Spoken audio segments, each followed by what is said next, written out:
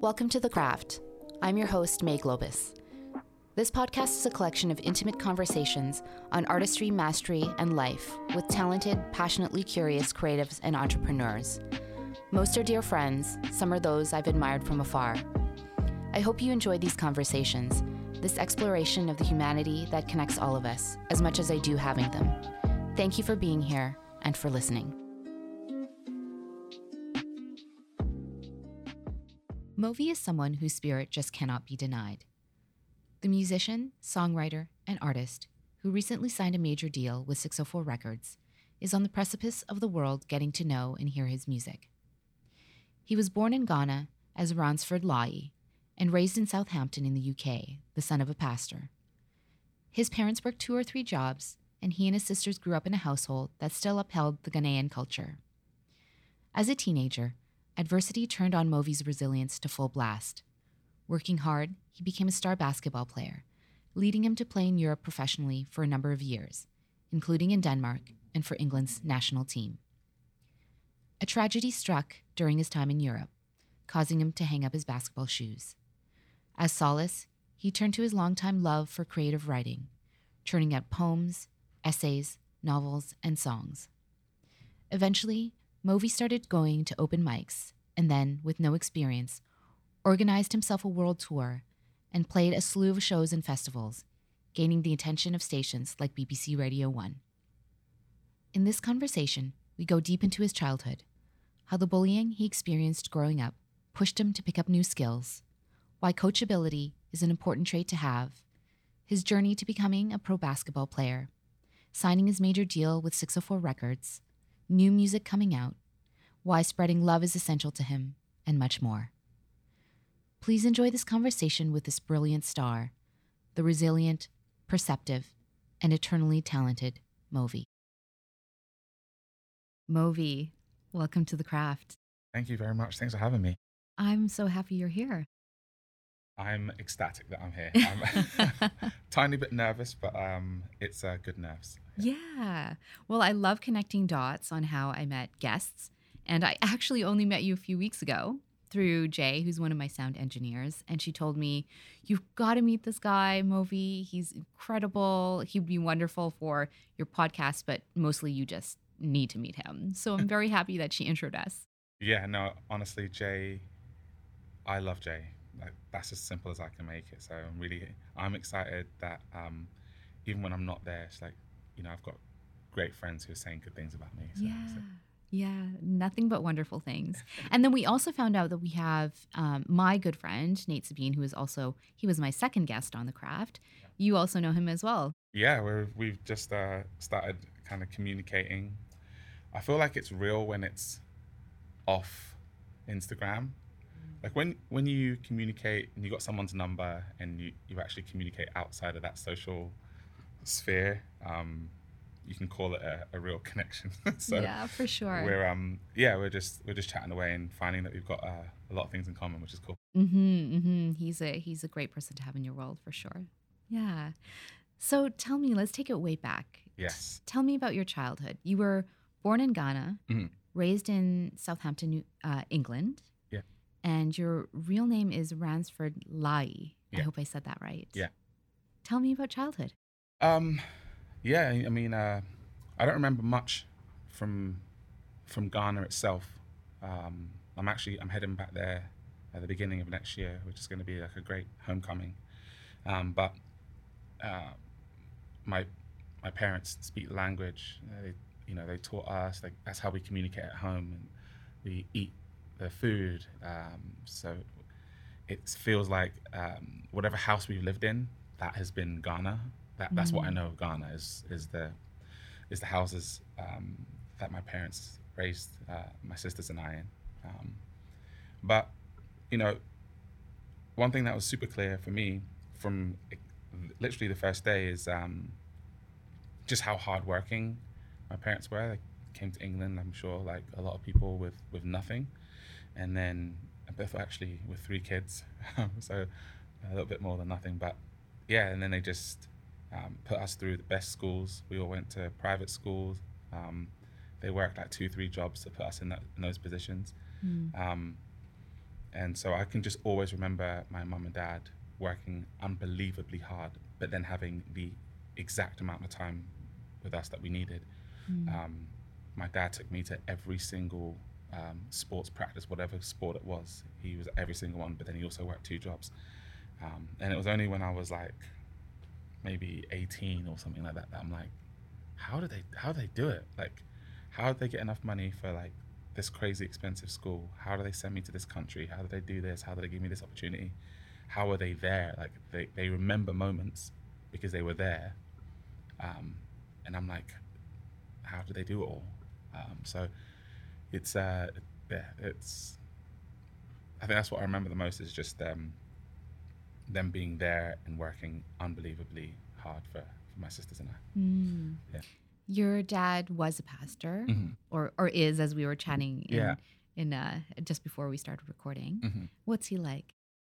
So I mean, my dad is, the reason why I say he is and not was is because I feel like it's more than a job, and it's not necessarily tied to like one religion even, you know, that kind of pastoral figure. That's kind of what my dad is, you know. Everybody loves my dad. He's super wise. He just has the best stories. He's, you know, great with defending people, and that's what he's kind of taught me, to be measured in how I treat people, and you know, everybody's different. You can't, you know, like I rarely, very rarely, just like flip out. And that's because of my dad, you know, how he gets mad sometimes for sure, but like he was very, just pastoral. Was there to listen, there to give good advice. I imagine he's even keeled. Yeah, he's just, I mean, if you get him talking about like certain topics, he can be like pretty animated. But just one thing I say, like, this is just kind of captures my dad. He worked in the post room at a university, and this is like one of the biggest universities in England. It's called South Hampton University, and he pretty much knew like everyone's name, like because he had to deliver to all the departments, like students, faculty, or staff, or everybody. Like he knew them by name, and that's just how my dad is. Like, you know, he's not just going to gloss over, you know, he'll remember what you told him 2 years ago, you know, things like that. So that's what I'd say about him. And your mom?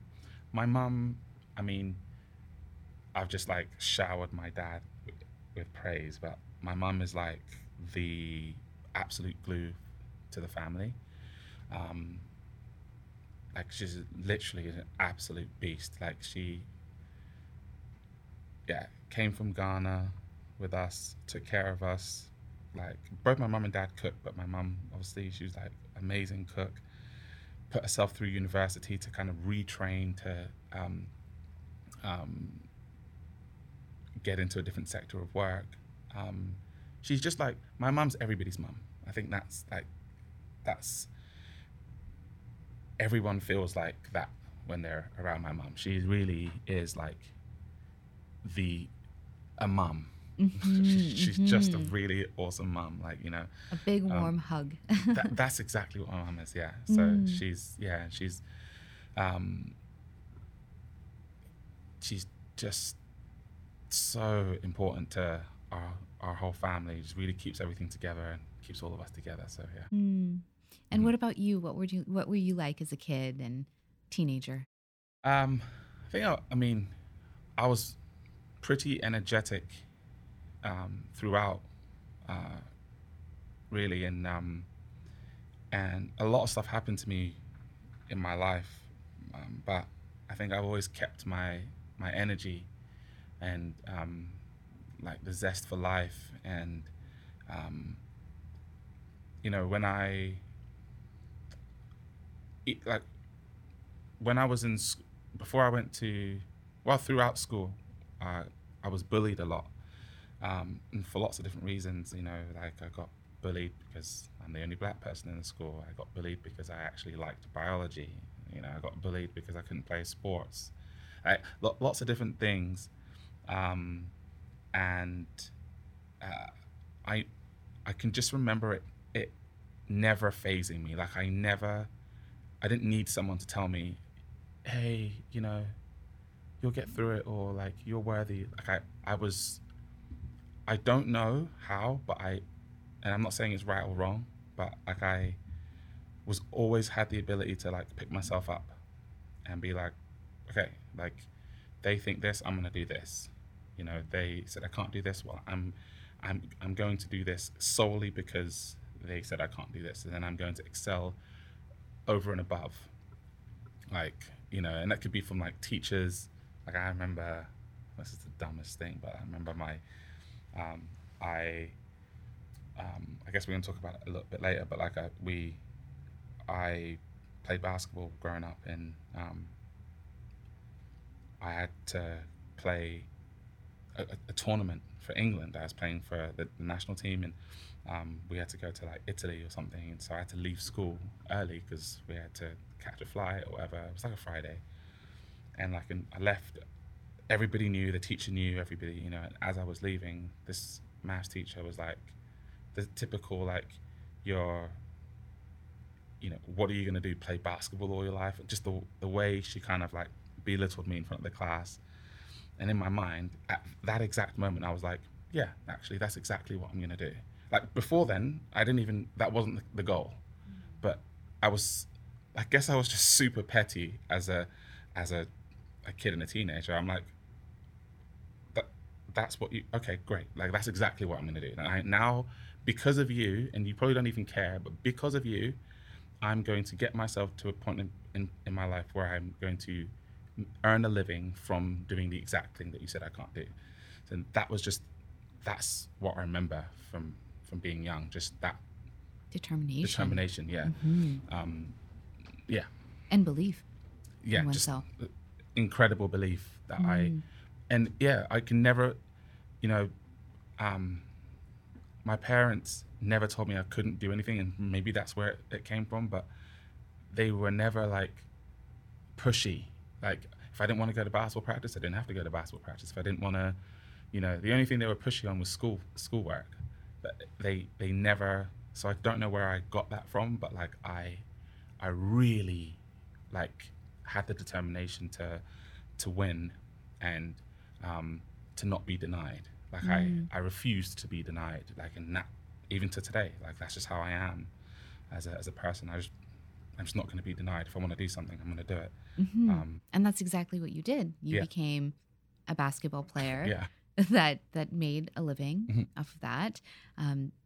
You played in Kentucky during high school, and then you eventually went pro, and you played for a top European league in Denmark and in England in the BBL. Mm-hmm.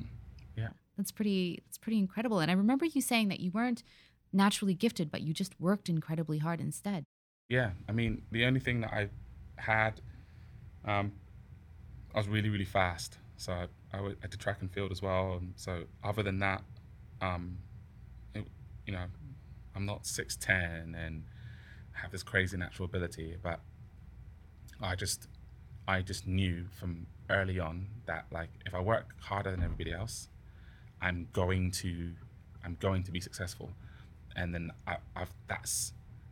that has taken me everywhere I've been, and also being coachable as well, and having the ability to listen. So I feel like those two things are even more important than the hard work. Like if you're someone who is coachable, like if you can listen to a coach, whether they speak nicely to you or yell at you, like how do you respond when someone tells you that you got something that you got to do better?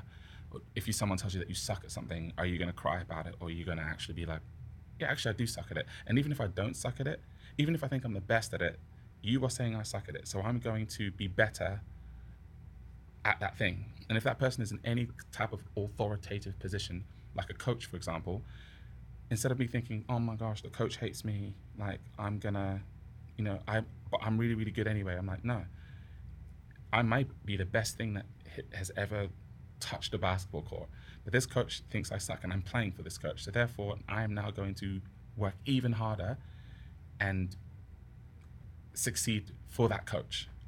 Because when the season's over, or when my time with that team's over, I'm only going to get better. If I put more effort into it, it's not like he is going to get better from me working harder. And it's the same thing in lots of different scenarios. It can be academia or entertainment or whatever it is. So working harder is not going to hurt you, and it doesn't make the other person better. It doesn't make any of your doubters or quote haters better. It only makes you better to work hard.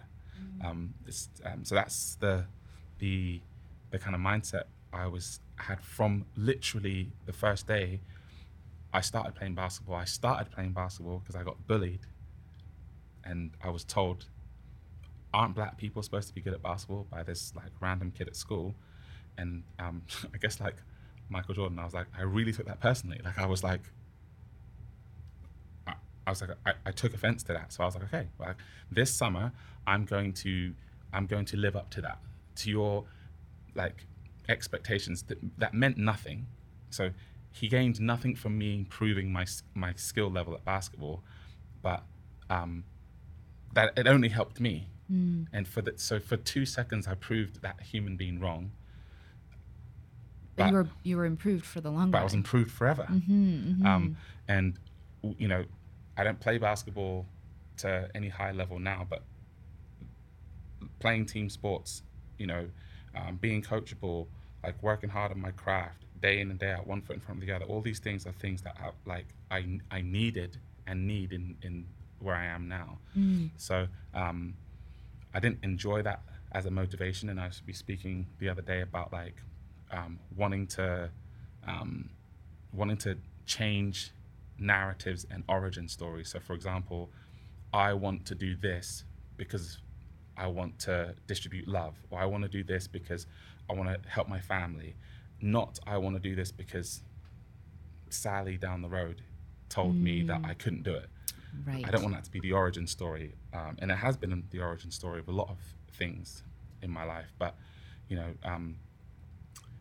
I'm excited to be able to create new narratives that are that have an origin story of something like from a place of positivity and just not negative. Right. Yeah. And that's part of the growth process, right? Right. I can see as a young person, hey, you're like, I'm going to prove you wrong. But as you get older and wiser, you're like, oh, well, that shouldn't be the purpose. Right. The drive. Right. Well, I'm just thinking about what you're saying about coachability being an important trait and reflecting upon it. I'm like, yeah, that's a really good one, because that means you can take constructive criticism and not take it personally and just evolve. Yeah. Literally just get better. Like it's so key. It's so key, especially with young people, that they grasp that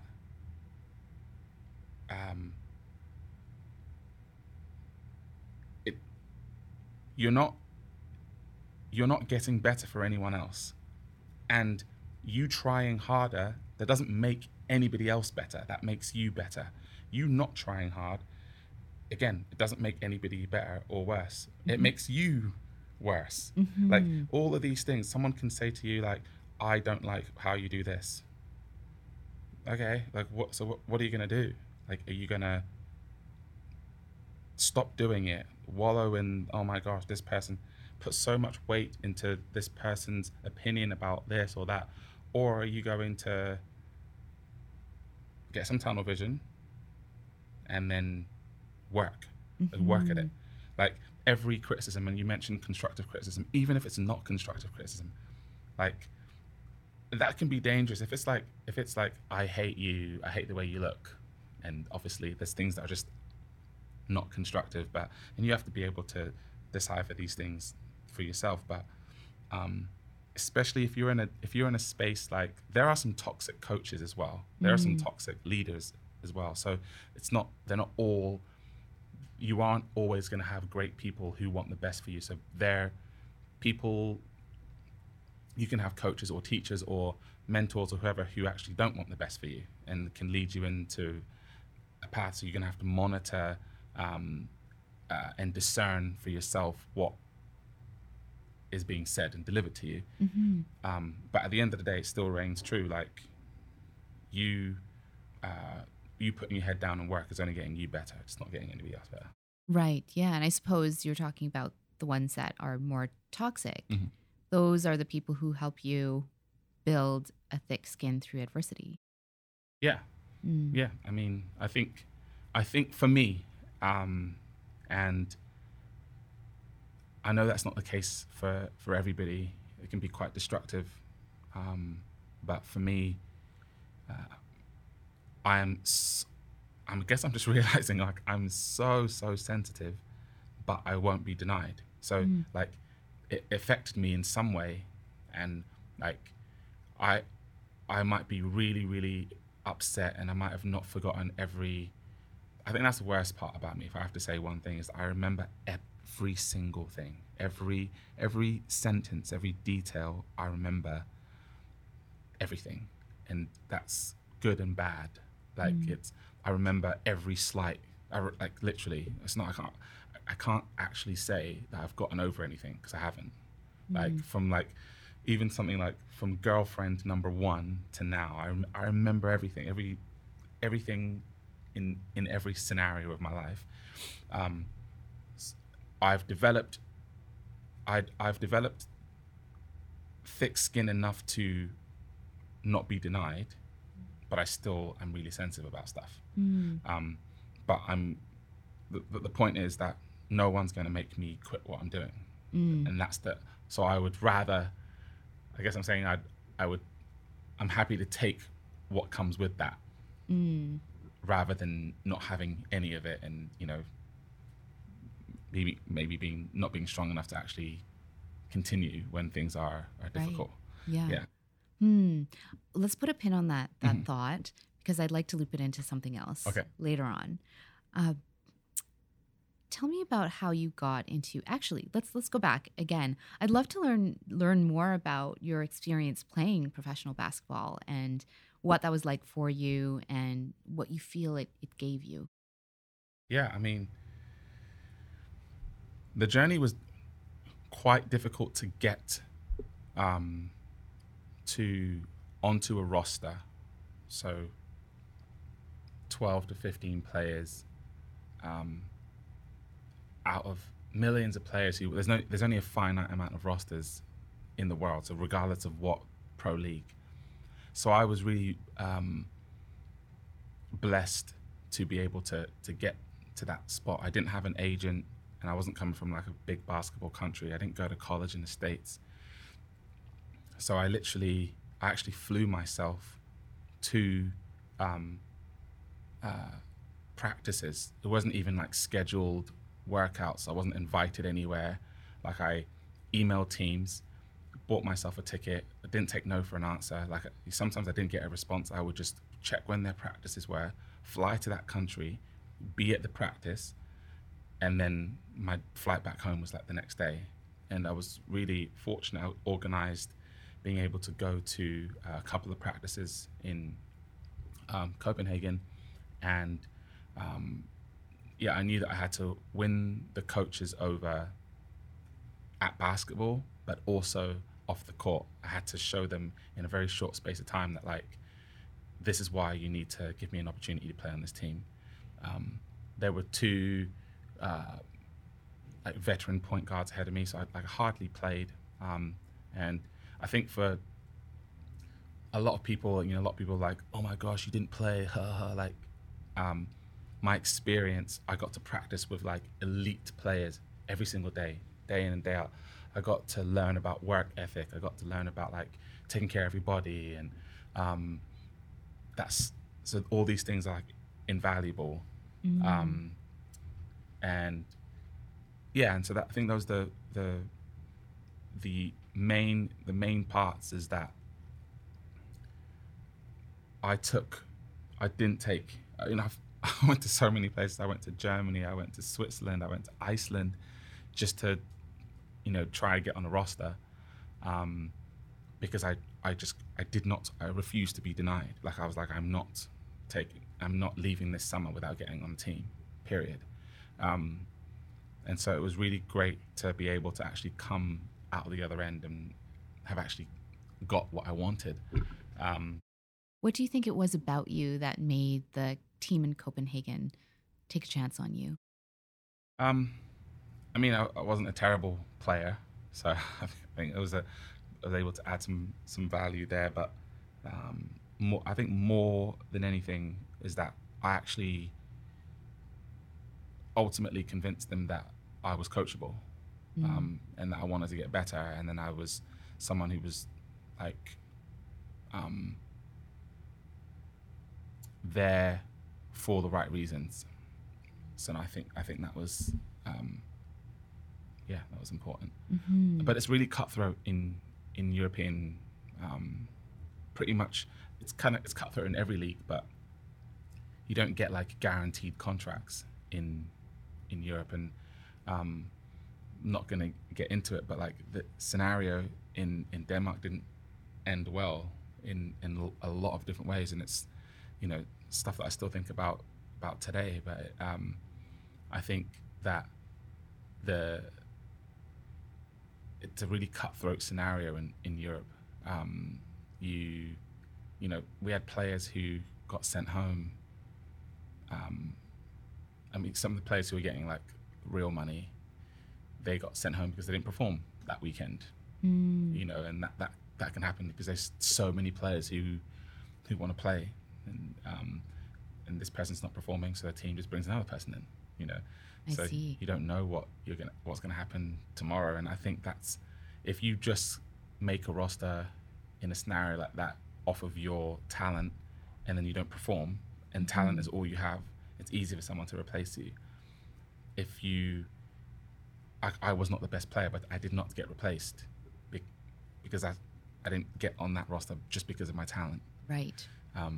And so it was a bit more than that. They knew I flew to that country uninvited. They knew I organized 3 days of stuff by myself. I organized the workouts. I organized the meetings. I took the meetings by myself. I was articulate enough to communicate what I wanted, what I could deliver, all of these things completely by myself. And they had to have been impressed by that. Right. Because I'm sure that's not normal for players to do. Right, yeah.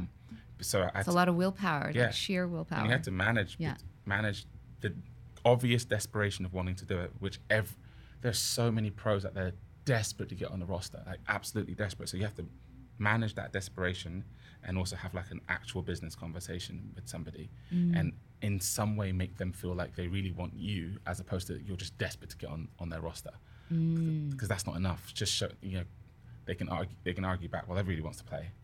Why you? So lots of different factors for sure, but I just think I wasn't going to get denied. So if it wasn't there, it would have been somewhere else. You'd have flown to another country. Yeah. Yeah. Let's go into the next chapter of your life, which is more creative. You experienced a huge loss in your life, and that was the loss of your best friend. And that caused you to take some pause and led to this period of creativity, creative writing, poems, short stories, essays, novels, and then songs. Yeah. Well, I mean,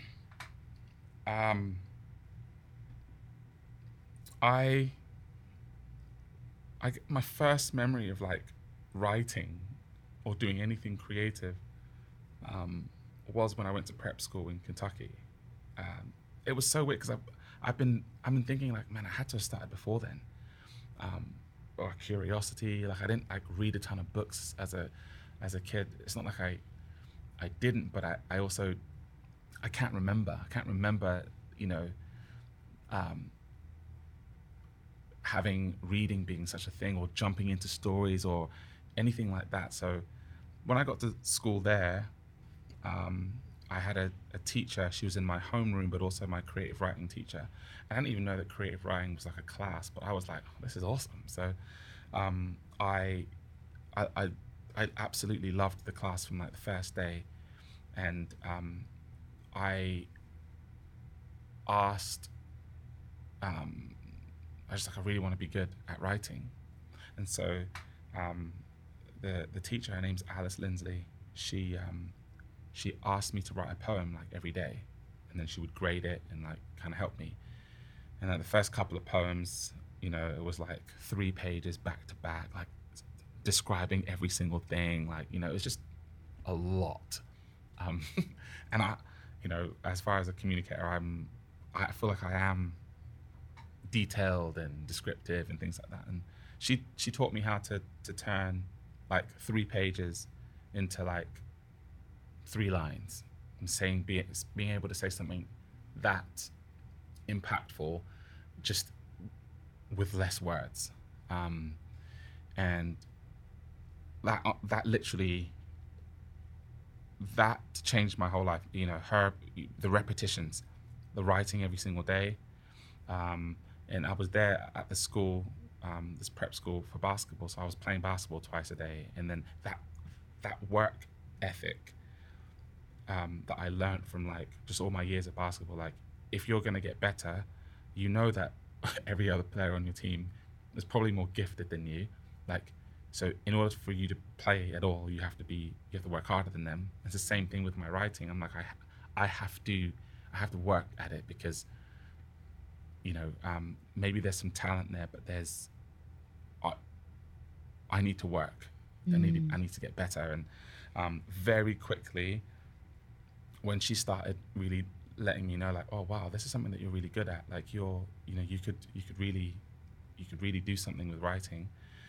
I then got like really confident in my ability, and then I was like, okay, well, whenever I achieve any level of success in something, I just want to be better. Like, I don't think I've ever been like, oh yeah, that's awesome, I'm good. It's almost like the beginning of something bad for people around me, but great for me. It's like, if I figure out that I'm good at something, I'm like, well, I've got to be the best in the world at it. Like, that's the only thing I've got to do now. Like, I have to be the absolute best at this, not just, oh, you're talented at this. Like, when I started playing basketball, I went from 0 to like, I have to be on the England team. Like, very quickly, I couldn't even really play, and I wanted to be on the England team.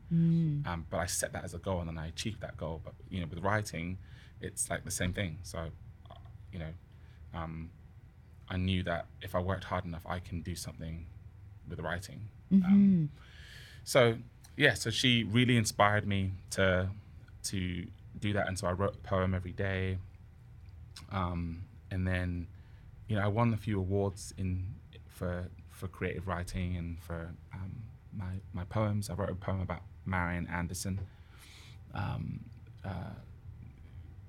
who she has an amazing story, a black woman in America, and so I actually wrote it for Black History Month, and then I wrote a short story about the end of the world, and that was kind of the first thing that was like published, and I won some money at school for a library, and then after that I just forgot about writing.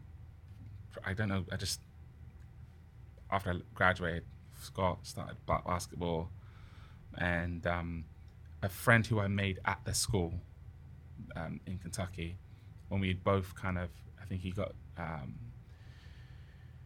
went to Purdue University, and yeah, it was a tough story. You know, we were best friends in school. He is like the opposite of me. So like 7'1", we called him PlayStation, because he like literally, he jumped like it was like in a game. He was top 50 ranked in the country, like amazing, but just honestly, just like an absolute energy. Like, he smiled, and you know when people say, "Oh, he's got $1 million smile," like this guy has like $1 billion smile, like just skin perfect, like just handsome, great athlete, funny, lighthearted. You can talk to him about anything, just the perfect human being. And I'm just like, oh man, like this, he's like a superstar. Like he's actually, this is what, it's not a normal person. This is like a superstar.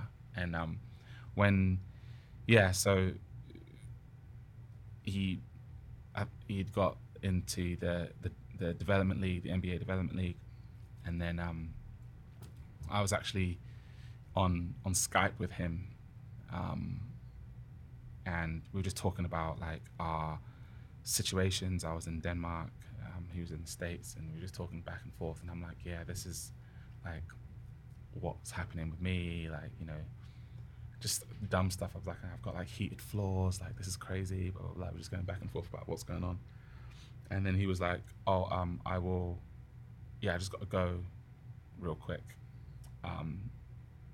And so he just left Skype, and then he just like never came back. And it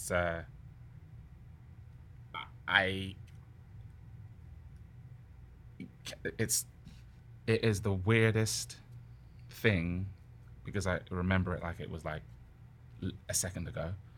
But just to be waiting there for like days, like waiting there, like what is going on? And his amazing sister emailed me and like let me know that he had passed away. Yeah, it really broke my heart. And I started looking at things a lot differently after that. And it was, yeah, I started writing and like just kind of writing my thoughts out. And I remember the first song, it was like a poem, but it was called Valedictorian Speech.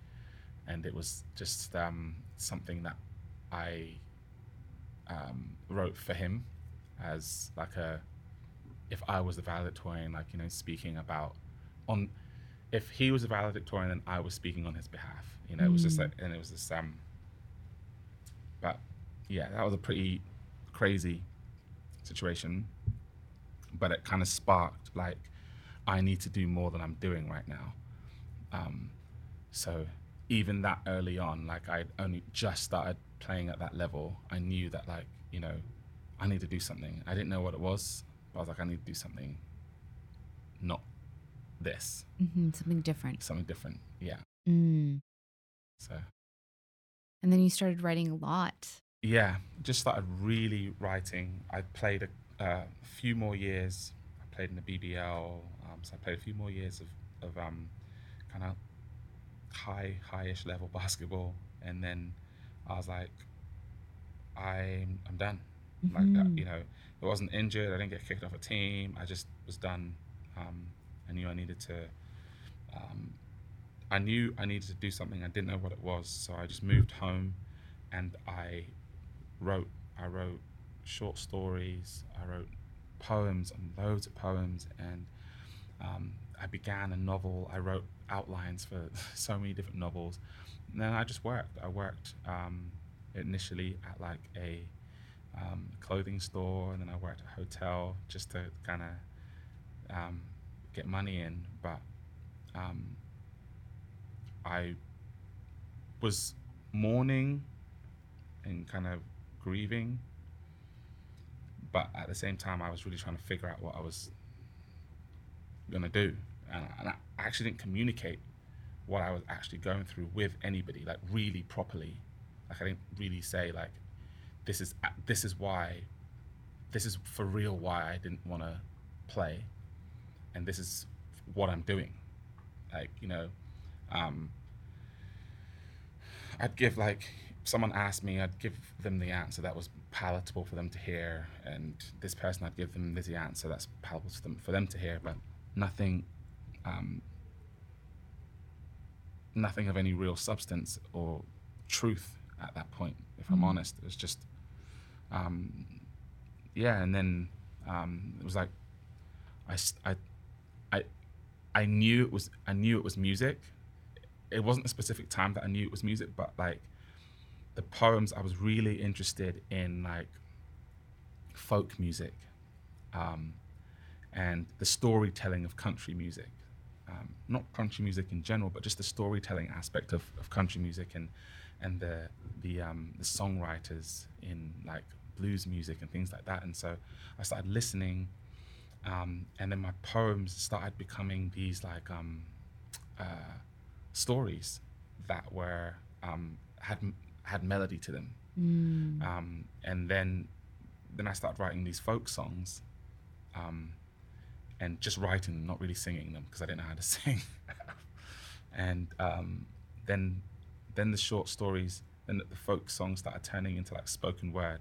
Like it's very easy to turn like poetry to spoken word. It's kind of like a easy transition, and that kind of informed and laid the groundwork for how I rap. And it took me a long time to just be comfortable with like, this is how I sing. It's not like how people sing. And this is how I rap. It's not like how people rap. I did not want to be, and I already felt like a pretender because I'm an athlete. I'm not a musician. So then I didn't want to then create this thing where I'm like, sound like this artist or sound like this artist. So I have people that I look up to and I love, but I really wanted people to be able to hear me and be like, that's Mauvey. Eventually I wasn't Mauvey at the time, but like, that's just him. That's who he is.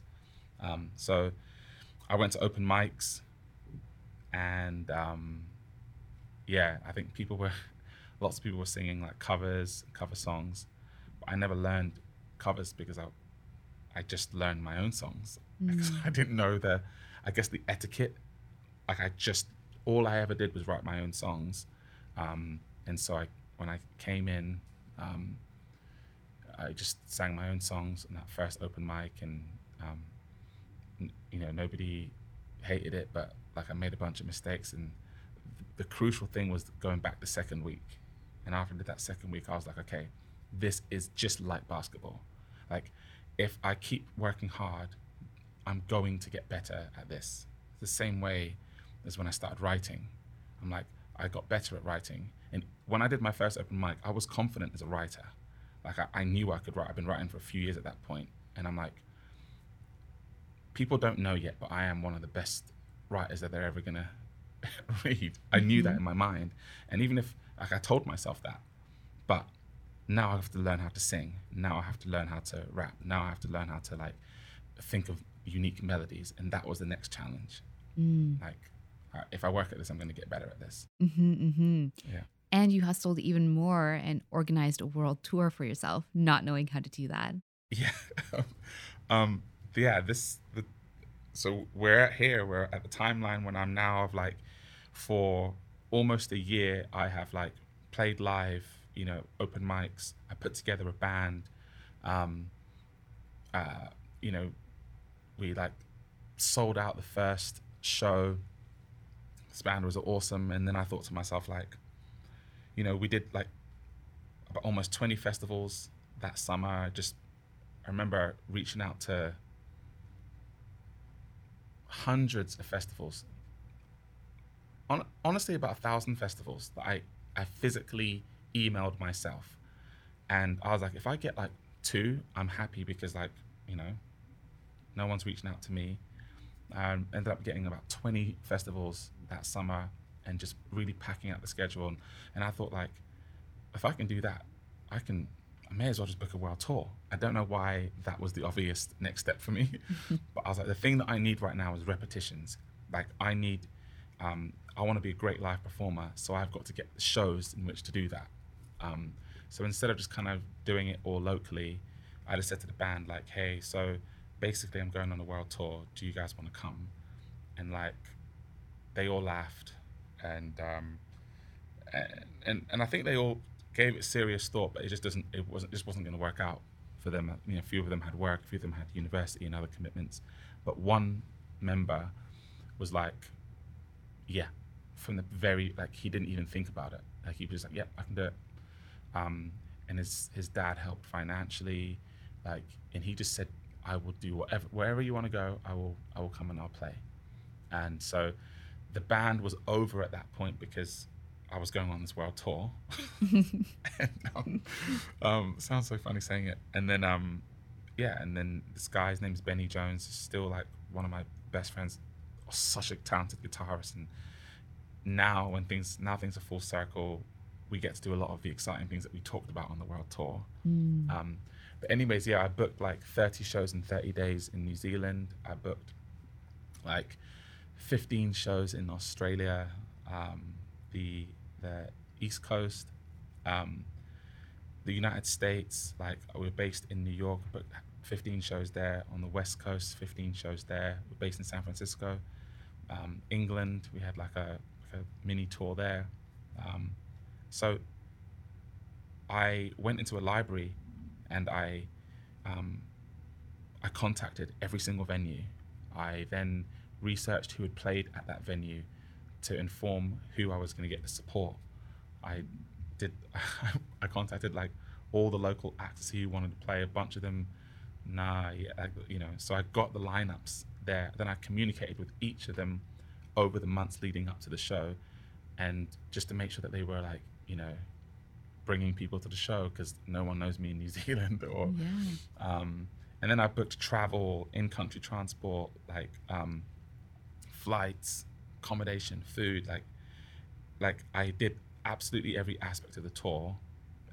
Number one, because I wanted to know how it all worked, and number two, because I just did not want to I was not going to be denied. I didn't want to leave for someone else, for them to fail me in any way. And I didn't want to be mad at anybody, so I'm like, well, just do it yourself. And then I did, and it was so great. Our first show in New Zealand was in Christchurch, was sold out, and I'm like, and that was because of the supports and then the venue, and being able to replicate that in so many places that we went to, being able to get residencies at hotels in exchange for stay at the hotel, or things like that. It was a great experience business-wise. We lost a lot of money on the tour because things happened that I didn't expect. Like, the van broke down in New Zealand, so I had to hire a van for pretty much the whole tour. It broke down on like the second show, so you had to factor into that cost. And the point is, we got back home safely, and for so long I had, there's certain people along my journey who have made me feel like, oh, that's a waste of money, or like, who do you think you are going on a tour? Like, the shows aren't sold out, you're not playing arenas, what's the point of, like? And I thought to myself, like, it is an achievement. That 2015 year was an achievement, a massive achievement in my life. It's only very, very recently that I've actually been like not a lot of people can do that. Can roll up their sleeves and put together something like that. And so I'm not going to let anybody make me feel like it was. I am only here today because I went on that tour in 2015. Right. And you learned of a whole lot. I learned a huge amount, even how to manage my voice. Like, I remember the first rehearsal in New Zealand. So what we actually did was we had like rehearsals in each place we went to. It was like another strategy to get people to come to the show. So, I wanted to fill out the band, but we only had me and Benny. So we had auditions to get people to audition for parts in the band, hopefully so that those people could bring their people to the shows as well. So at the first rehearsal, once we got the band for New Zealand, I was so excited. I actually performed in the rehearsal, hitting all the high notes, like yelling, like getting, and then I realized that you're the main communicator on this tour. You are the tour manager. You're all these things. You're the only person who's communicated with all this band, so you got to speak to everybody. And after the first show, my voice was just like done. Yeah. And my vocal cords were on a string for 9 months. And I thought, okay, this is it. I will never be able to sing again after this tour. And it took so long to get everything back to how it needed to be. But you wouldn't have known that though unless you experienced that. I did that, yeah. I had nobody. I didn't have a teacher. With singing, I taught myself. With rapping, I taught myself. With writing, I taught, other than Alice Lindsley, I taught myself how to write songs. and how to communicate. Like, I don't play an instrument, but I produce my music. So like just being able to see everything, being able to know how to communicate this to Benny so he can play this, or, you know, so it was by far the most valuable thing that I've ever done. And it was the reason I'm so emphatic about, you know, being proud of myself for that, is because I spent so much time thinking that it was a failure because I didn't make money. Like, and these things have been communicated to me by people who will never do anything to that level. Like, who are completely happy with mediocrity. And I'm not even pulling any punches. That I actually completely mean that. They're completely happy with mediocrity in their own lives, and that's what they expect for everybody else's lives. And if you want to do anything outside the box, and I'm saying people, we all know who those sorts of people are. There are an abundance of those people, not just they're no longer in my actual life, but in my sphere and on the planet. People who are going to feel entitled to tell you that this is a waste of money. They could even be your parents. This is a waste of money. This. You need to go and do this. You need to get a regular job. All of these things. But I took that significant risk at that time because I did not have another choice. There was so many things on the line. Like, one of the biggest driving factors for me was I use the word avenge, not because I'm going to go out and kill anybody, but I wanted to avenge my friend.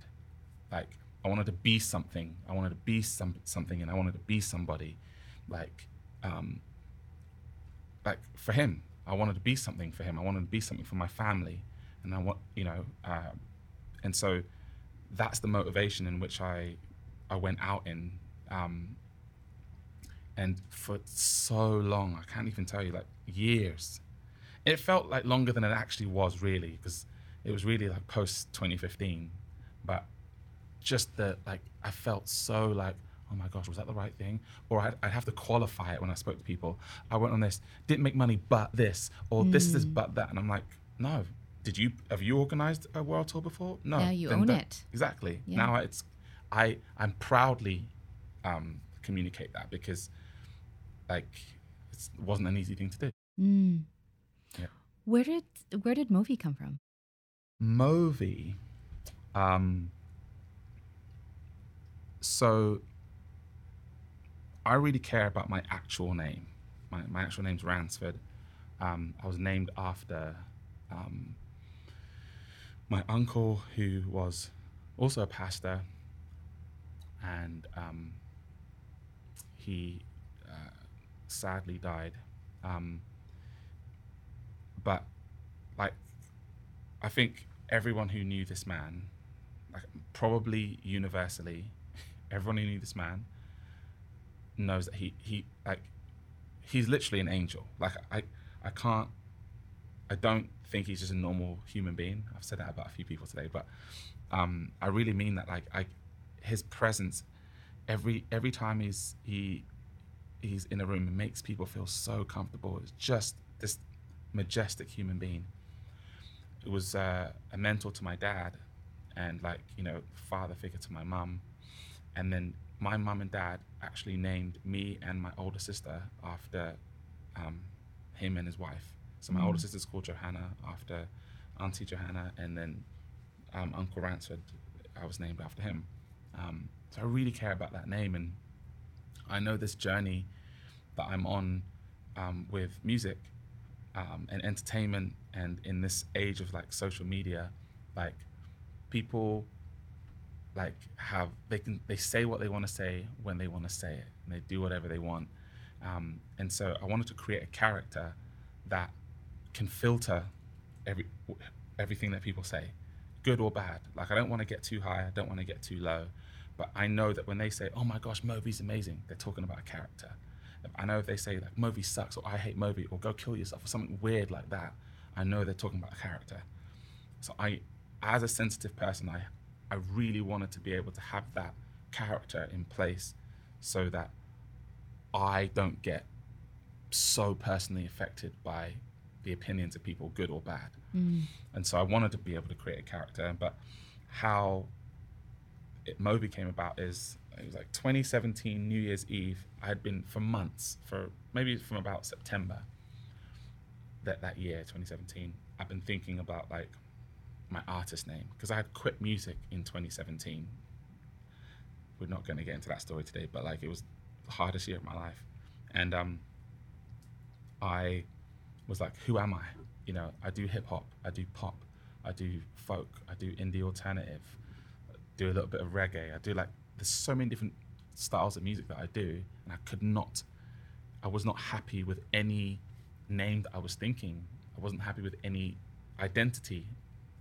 And then I'm obsessed with colors, so I started looking through colors and thinking like, who am I? Like literally, and it was for months. And on New Year's Eve, my favorite color is purple, and I was getting, for that week, I was really obsessed with like the shades of purple. Then I'm like, okay, mauve is literally, when I ask someone, what color is mauve? No one can give me a straight answer. A straight answer doesn't exist. Like, it's a bit blue, it's a bit silver, it's a bit gray, it's a bit pink. It's a bit of so many things, and that literally is me as a musician and as a person. I've got multi-layers, multi-genres. I cannot be contained to one genre. I cannot be contained to one personality.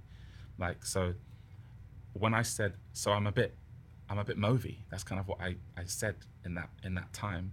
Then I'm like, oh, Mauvey, this is awesome. Wrote it down, and I was like, this is it. This is me, and it's the only thing that I've created that I've like, I don't want to change. I don't want to edit it. I don't want to, like, it's just me, you know. And now, like, I feel so at peace with the fact that like that actually is, yes, it's the character, but I really connect with this character. And you've had a lot of support, you know, in the past few years. BBC Introducing, BBC Radio 1, British Arts Council Selector Radio, and much more. And huge congratulations on signing your recent record deal with 604 Records. Yeah. All of that is really huge. How does that feel? Yeah, I mean, it's just, it feels great to have to see some fruits for all the hard work. We were just saying off mic that it's until 2019, everything was like pre-season. I hadn't put out one song, and you know, at this point, I'm like over 3,000 songs written, and just like the practice, wanting to get better, performing, wanting to get better. So when I was ready in 2019, I was really, really, really lucky to be able to get like my first song played on BBC Introducing, and like Steph Newenhouse, who's like the BBC Introducing DJ in South Hampton, my hometown, has supported me from literally the very first song, and opened me up to getting support from Hugh Stevens on Radio 1, and now Gemma Bradley on Radio 1. So, I mean, it's the champions that I've had, like in my hometown in Southampton, here in Vancouver, like unbelievable. I've done a lot of work by myself, but like to get to that next level, it's been, you know, crucial help from like Music BC, from BBC Radio, from promoters, different key people, even Jay, being able to put in a good word for me here or doing this here, and you know, a lot of support. And it was when I saw that support, that's what kind of really informed when I was saying earlier that I want the reason I do things to be like for a good reason, and not because I'm mad that this person said I couldn't. Now I've got people who are saying that I can. You know, I've got people who are like, we think you can do this, here's this opportunity. we think you can do this here, this opportunity. And that's kind of culminated with this opportunity with 604, which I still can't believe. Like, I made that bold claim, like, I want to sign to a record label. But when I signed with the record label, I want it to be literally this. They've got to have this. And I want the perfect scenario. Yeah. And all your skill set from the basketball playing days professionally, when you went into those meetings and you were like, this is everything. This is all that I am. Yeah. And it's coming back. Yeah, it's an amazing scenario, like being able to talk through that, I've got managers now, but going through that time, I was just talking myself with a label. Mm-hmm. And over the last like couple of years of having discussions with like different publishers, different labels, these are all scenarios that I'd be having like myself, and feeling confident in those rooms and growing in confidence in this is all from what I kind of the things that I gathered and learned along the way. So those things were super valuable. But yeah, it's literally a dream come true to have the type of deal that I've got with 604, and just to have someone, more than anything, just to have someone be like, we believe in what you're doing. Like, I can't communicate how amazing that is for someone like me who's just had to go through so much adversity. I think it's important for people who go through a lot of adversity that if you get blessings as well, you have to acknowledge them as well. Like, so my life isn't just adversity. My life is these amazing opportunities and these amazing blessings and these amazing champions that have given me these opportunities as well. Mm-hmm. And I think we spoke the other day, I think being able to feel so grateful, this level of grateful, is completely because I went through that much adversity. Yeah. So, yeah. And it's wonderful too, because you were able to get a lot of creative autonomy when you signed your contract. Mm-hmm. Yeah, no, definitely. I think one of the first conversations I had with the label was just about the fact that they are an artist-friendly label, and I'm sure every label will communicate that. But like, I did a lot of my own research, and they firstly just put their money where their mouth is. That's just as simple as I can make it. Being able to, showing that level of belief in me when I don't have billions of streams and I don't have this and I don't have that, just off of what my talent and how I've communicated, like being able to invest in me, and then not wanting to change what I wanted to do. And that is not something that they've just talked about. That's something that they've really delivered on. I wrote a bunch of songs that I was going to release this year, and I had a plan to release a song every month. And then I wrote an album, and I was fully expecting them to be like, well, we'll forget about these songs. We'll just concentrate on the album, and we'll put the album out next year, and we'll do this long lead up and blah, blah, blah. That's what I expected, just from like how other people's scenarios go. But they were just like, we love your singles. We want to start putting your own songs out now in the way that you want to put them out. So yeah, we want to, I was like, you sure you want me to do it like once a month? They were like, yes. What songs do you like? These songs? Okay, great, cool. And so they were, they have all the knowledge, all the like advice. If you need any help, if you, there isn't a scenario between Jonathan Simkin, who runs the label, all the way down. There isn't a scenario they haven't gone through in the music industry. And so they're completely there to be able to communicate things and help you through. And that has been completely true in my scenario so far. But at the same time, I really sense I really sense that I'm the leader of this Mauvey project.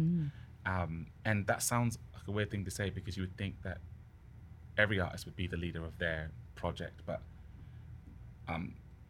obviously that's not the case. But in my scenario, I really, really feel like I'm the leader of the Mauvey project. And I've always just wanted a scenario, not where I'm the leader, but where I've got a team that like is just like, okay, let's all get to work, let's go. And now I've got that. Yeah, the infrastructure is there for you to do your best.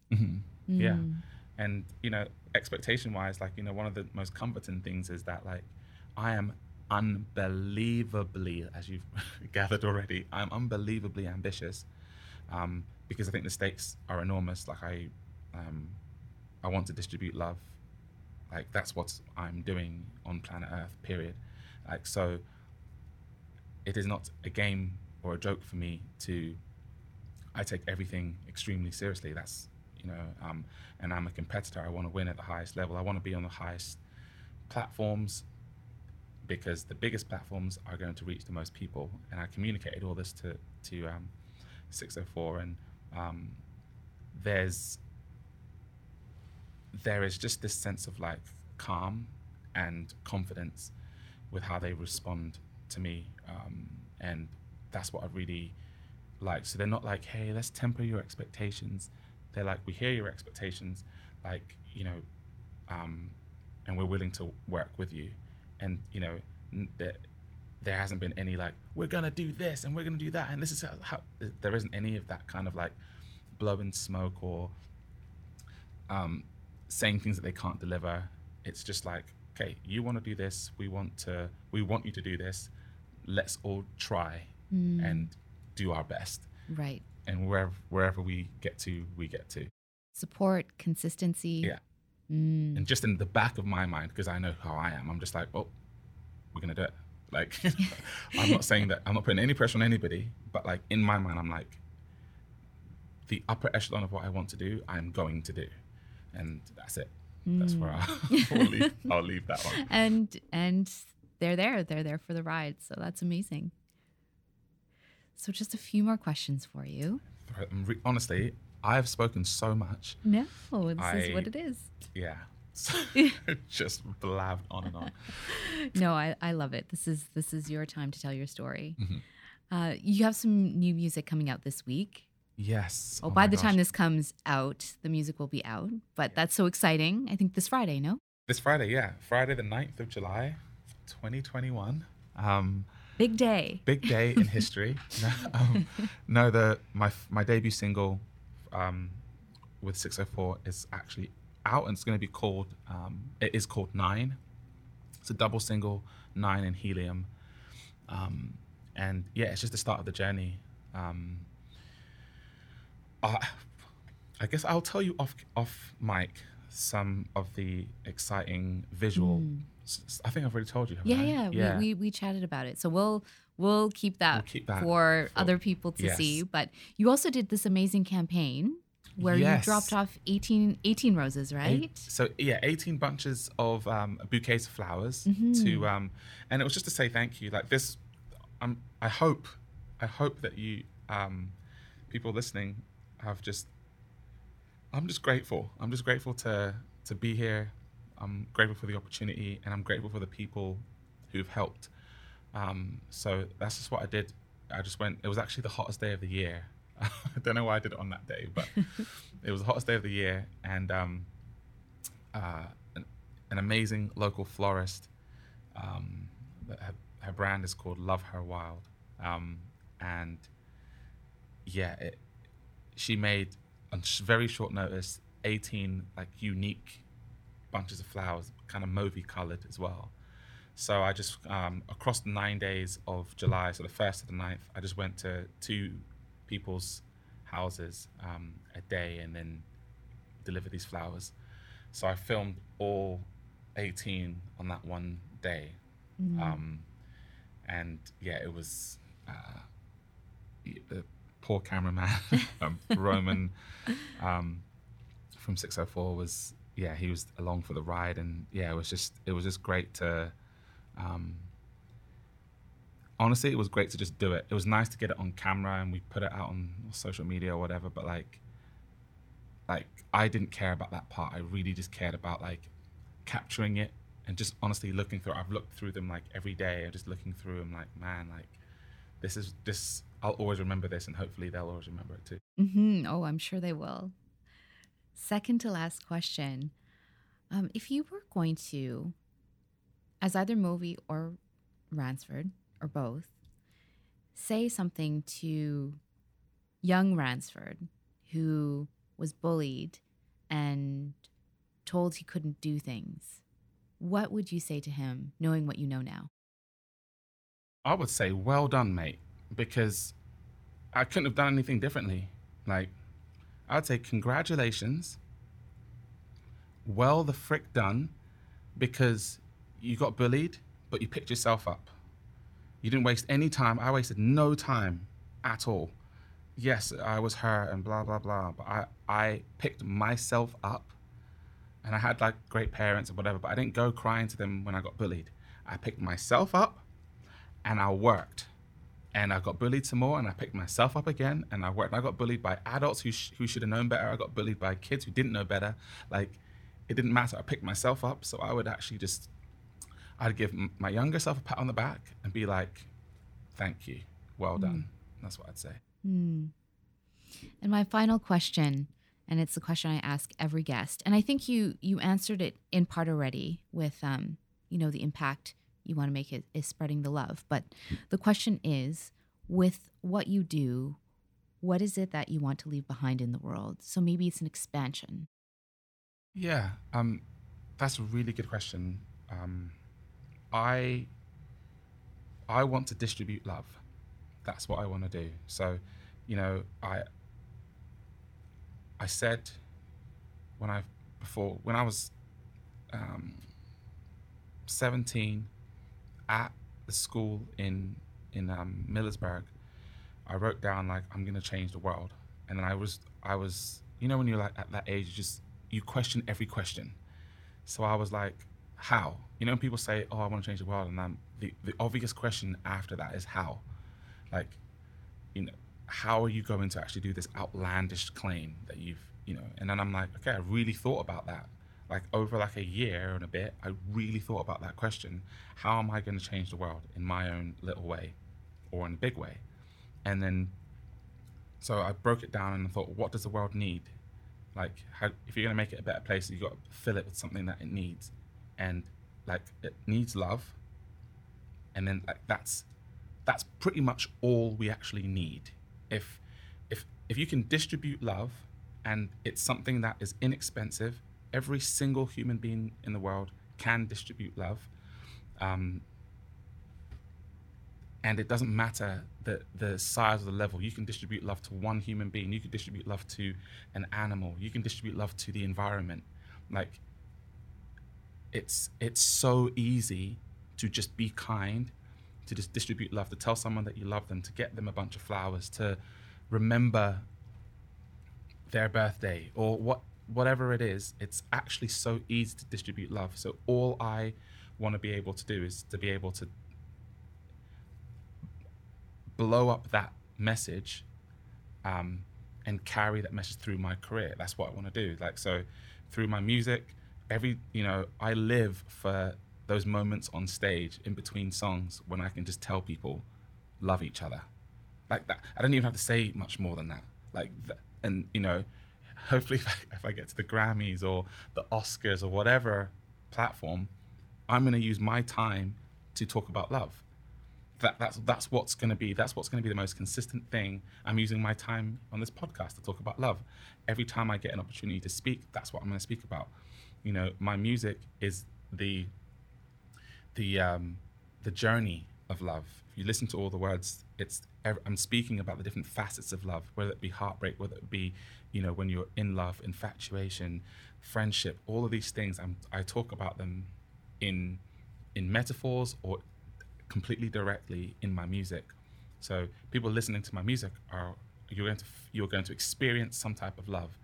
And if you listen to me speak, you're going to hear that that's what I want to spread. And hopefully if you speak to people who know me, who talk about me, that's what they're going to share about me. And then so on and so forth. And so, yeah, I mean, that all I am existing for now, and going full circle, that's the best way that I can honor my friend who passed away, is by doing the thing that I know for a fact that he was doing, probably subconsciously. He was distributing love. Every smile that he smiled, he was distributing love. Like every person's day that he brightened, like he was not a fighter. This whole like, I'm a lover, not a fighter, that's what he was. He was literally just like a lover. And so I'm so happy that I was able to find the thing that would honor him, my uncle, my mom, my dad, like the people that I care about, the things that are going to honor them the most is more love. And so, like, it is the absolute least I can do, and I'm just going to do the least. I'm going to do the most with the least. The least I can do is deliver love, and I'm going to do the most with that. That's it.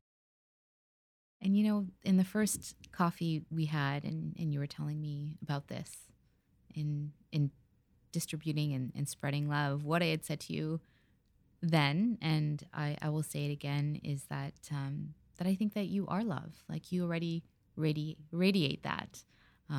In the few conversations that we have, I can feel it. And I'm just so excited for everything that's happening for you.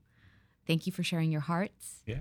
And for being here. And I hope for many, many more conversations with you to come in the future. And I'm really happy that you've come into my life.